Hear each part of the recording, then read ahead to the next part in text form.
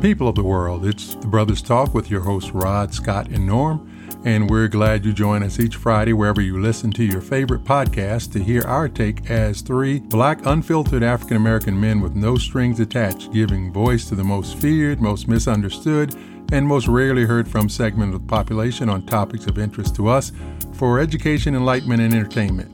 We're excited to continue spreading the message that promotes critical thinking and thoughtful conversations, advocating for social activism, and uplifting people everywhere.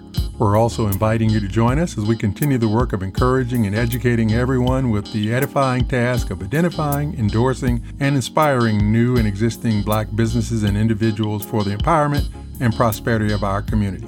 Send your comments, questions, and suggestions, and follow us on Facebook, on X, formerly known as Twitter, at The Brothers Talk, The Brothers Talk on Instagram, and you can email us, thebrotherstalk@gmail.com. And stay tuned for details about our YouTube channel, our upcoming book, and tour dates. And now on with this week's program. Hello and welcome in once again, Brothers Talk family, as we also say welcome to all our first-time listeners around the world, wherever you're listening in. It is so good to have you with us in the fight to promote critical thinking and social justice activism. On to your weekly coronavirus awareness alert, because we care. There's some disturbing news out that the Chinese reported the genetic code to our government repository a full 2 weeks before it was made public by the administration of the 45th occupant of the White House. This information surfaced as the Repugs in Congress were once again looking to scapegoat China in their ongoing quest to find someone to blame other than their own fearless leader. How sad is it that instead of looking to fix a system that failed the entire country, leading to well over 1 million deaths, they're still playing politics, and the Dems aren't really any better in standing up against them. At the end of the day, our government just needs to do more and do better in protecting the health of its citizens, but of course that goes against the for-profit motivation of treating symptoms instead of finding cures. So unless you or the people that you care about just want to get sick, we all need to do our parts by getting vaccinated or getting your boosters and insisting that all your loved ones are all vaccinated too.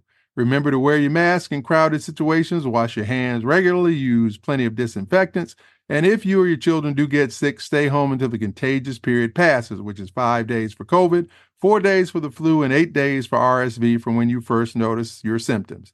No one should end up unnecessarily in the hospital or worse from these preventable diseases. We can and we must do better. Now to my brothers in the struggle for critical thinking, Scott and Norm. Thanks, Rod. And thanks, family, for your continued support. And as usual, my take on the coronavirus is it's still here. I read a report last week where they said that at least a minimum of 1,500 people a day are still dying from COVID. And they consider that to be a victory because it's down from when I can't remember what the number was, but it was a ridiculous number. And people are looking at me strange when I go in establishments and I'm still wearing my mask. And there are other people who are not wearing the mask. I know of 4 people personally who had the virus last week and they don't wear a mask. They've been around people who didn't. They weren't around me, fortunately. So wear your mask, get vaccinated, and protect your loved ones and yourself. No. Thanks, Scott. And just to piggyback on your comments, I do also know a few people who have gotten the disease. And I know one friend who's hospitalized right now with COVID. So please, it's serious out there right now. And, if you can take any precaution, make sure you've had your shots, whatever. But please mask it up, social distance, be safe. Rod? This week, we're going to deal with the comments made by the Republican presidential candidate, Nikki Haley. Her given name, her Indian name, Nimarata, and the fact that she said that America has never been a racist country. And that parallels along with her co-South Carolinian, who she appointed to the Senate in his first term, Uncle Tim Scott, who said that America is not a racist country. And so you have 2 people with color who have come out and just blatantly lied. And the evidence that you have that they blatantly lied is that both of them follow up those statements with their own stories of having dealt with racism. For Tim Scott, it was his story of having been stopped 7 times on his way in to do his job in the Capitol building as a senator. For Nikki Haley, she has numerous stories that she told, including the one about her father having faced racism because he wore a Sikh head wrap. And so they make these kinds of statements, I guess, as some thought about how they might defer away from their own coloration. But it is just absolutely absurd that two people who have that kind of experience would make those kinds of statements. And it's all about politicization. What say you guys? You know, when it comes to Nikki Haley and an Indian in particular, I'm just curious as to how is it that I don't know what the percentage of Indians are in this country, Indians from India, and we got 2 Indians running for presidency. And one of the themes of that campaign seemed to be one of them, Vivek Ramaswamy, whatever his name is, blatantly goes after Black people because that seems to be if you can say stuff negative about Black people, if you can say something negative about the underprivileged, if you can say something negative about anything but white people, then white people are going to vote for you. And for Nikki Haley to say that nonsense about, wouldn't admit that the reason for the Civil War was slavery, that tells me the lack of respect that she has for Black people as a whole and the journey that we've gone through, all the atrocities that we've had to suffer and everything that we've done and we've gone through to help build this country to be where we are now. And we're the reason that somebody like her and Vivek are able to come and run for president in this country. But yet, what you're doing is you're trying to put your feet on our throat, your knee on our throat, and trying to diminish anything or any value that Black people bring to the table. And to me, it just speaks of them being racist. And you always hear about, I've always heard how Indians don't particularly like Black people. Well, hey, the proof is in the pudding, as they say. Oh, Scott, I definitely agree with you there. And I mean, her stint as governor of South Carolina, I mean, really spells out everything, that she, feels about Black people, because she definitely represented the white majority there. And, that's one of the most racist states in the country. But even greater than that, not only has she ignored and actually gone at Black people, she's ignored the entire colonial history of her people and her country, her native country, and what they've done to her people to join the colonizer to basically profit from the destruction they have put on marginalized people all over this planet. She's basically world history and U.S. history to build her platform. And she has the nerve to stand there and not even acknowledge the crimes against humanity in this country, the racism and white supremacy in this country, to really build her platform, which won't work anyway because she has no chance of winning.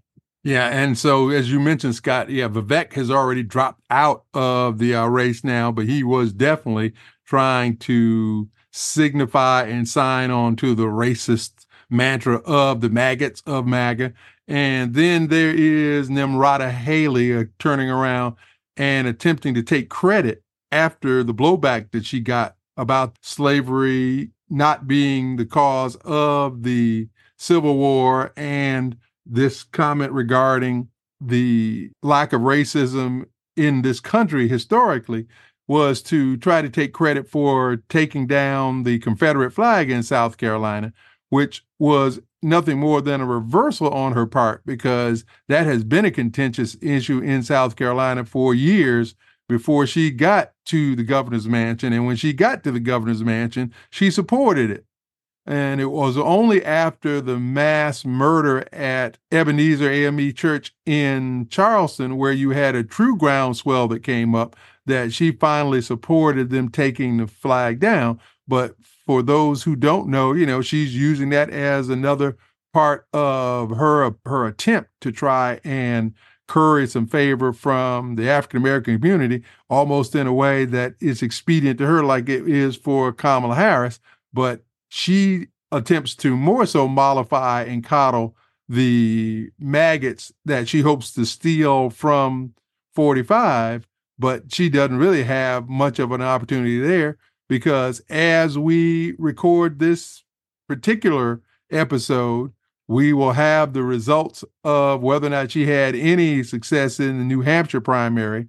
And at the end of the day, it's amazing that she would be so blind or think that these racists that are the foundation of the Republican Party would ever actually accept a brown woman in that role. Because I heard no less than Jamie Dimon, the CEO of Bank of America, which is, the largest banking group in the United States, basically sharing that he is a maggot because he was trying to say, in effect, that just because someone supports 45 doesn't mean that they're automatically a racist. They could just like some of his policies because he's done some things or he had some ideas that can resonate with people, like some of the things that he did around border security and so on. It's like, well, that is an issue that's about as inherently racist as you can get.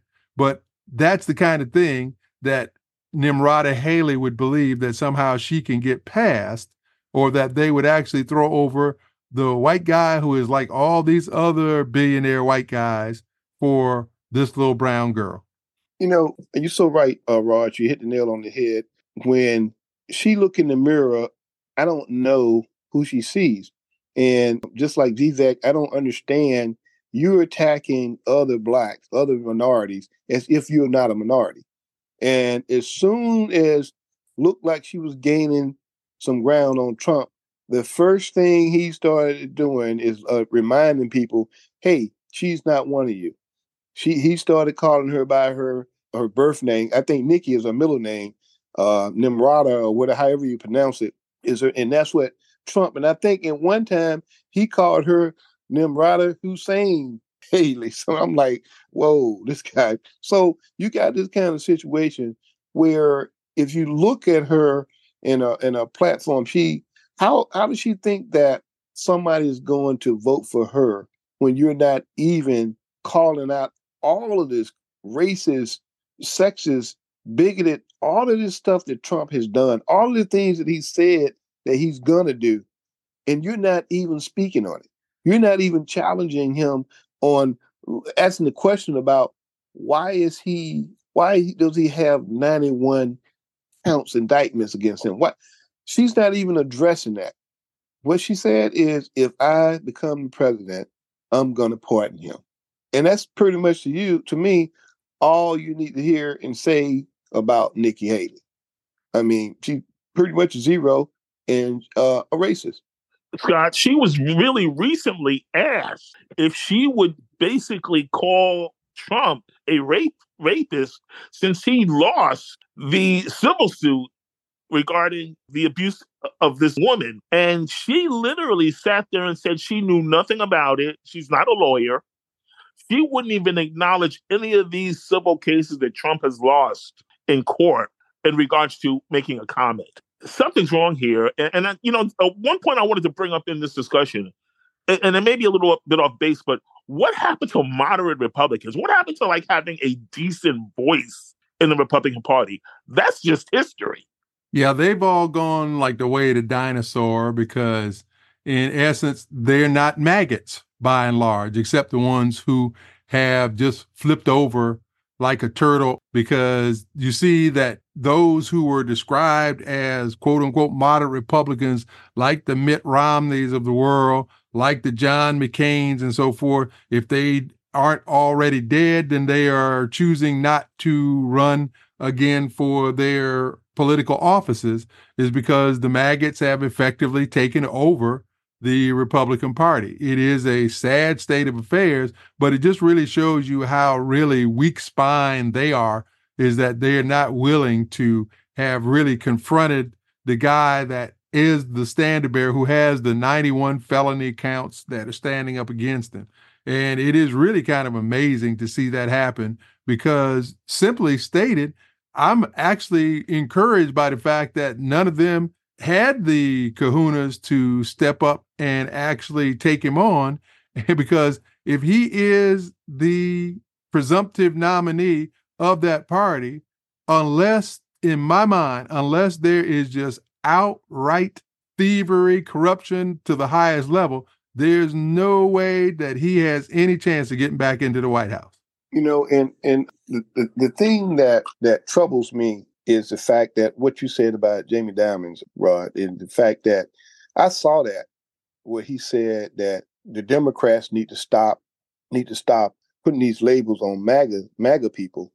Everybody who voted for Trump is a MAGA, but Trump did some good things. He was right. He was right about a lot of things. He was right about the border. He was right about the economy. He named about 5 or 6 things, and he said he was giving Trump credit for that Trump didn't deserve credit for. The thing is, he didn't say that the MAGA group need to stop saying that Democrats are pedophiles and stealing racist and lying and all this fake news and anything that the Democrats say, there's something negative that they got to say about it. He didn't call them out, but they're constantly calling Democrats like, hey, don't talk to them, don't talk about them like that. But that's who they are. And him saying that, when you look at him on that picture, he looks like one of them. I had some respect for him before he did that. And I was like, whoa, dude, you don't want to pay taxes additional taxes that bad that you got to come out here and basically endorse Donald Trump? Pretty much that's what he did. And he letting people know that that's who he is, endorsing Donald Trump, and he voted for him twice. That's what I got out of that. So that's disturbing to me. Well, I don't know what we're going to do as a country, but the bigger question at this point is, why haven't the Democrats seized on this? What are they waiting for? They have a golden opportunity here. They should really control all 3 branches of this government come next election. And I don't even think they can really get the one. Well, there you have it. And so we certainly want to know what you think. And we hope we've once again given you something to chew on as you enter into the early stages of the 2024 election cycle. In our Black Business Spotlight, meet Captain Barrington Irving, who made history as the first Black and youngest pilot to fly solo around the world when he was 23 years old, who has founded Barrington Irving Technical Training School in Miami, Florida. Through the school, he empowers aspiring pilots, particularly people of color, with the skills needed for success in the aviation industry. Teaming up with industry and community partners such as the NBAA, Miami-Dade County, Miami-Dade Aviation Department, Atlantic Aviation, and Bombardier, Irving's Professional and Technical Training Center in South Florida is creating a diverse pool of students from local, national, and international backgrounds, focusing on various business aviation disciplines. The center promises innovative programs, training approaches, and specialized technical and professional certifications. In its first year, Irving proudly celebrated the graduation of 15 individuals who successfully completed his training program, and each of the students in the graduating class also secured jobs in the aviation sector. Learn more about the school via its official website at bittschool.com. And remember, our ongoing Black Business Spotlight theme is Let's Relaunch Black Wall Street Nationwide.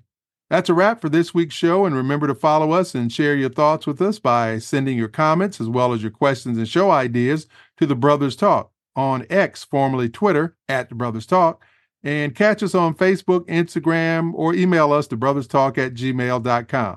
As always, God willing, we'll continue to keep our focus on the issues that impact our community on the path to a better future. And until our next episode, know that we sincerely appreciate your time, your interest, and you can rest assured we'll never take it or you for granted. Finally, let's all do better today, because that's all we really have.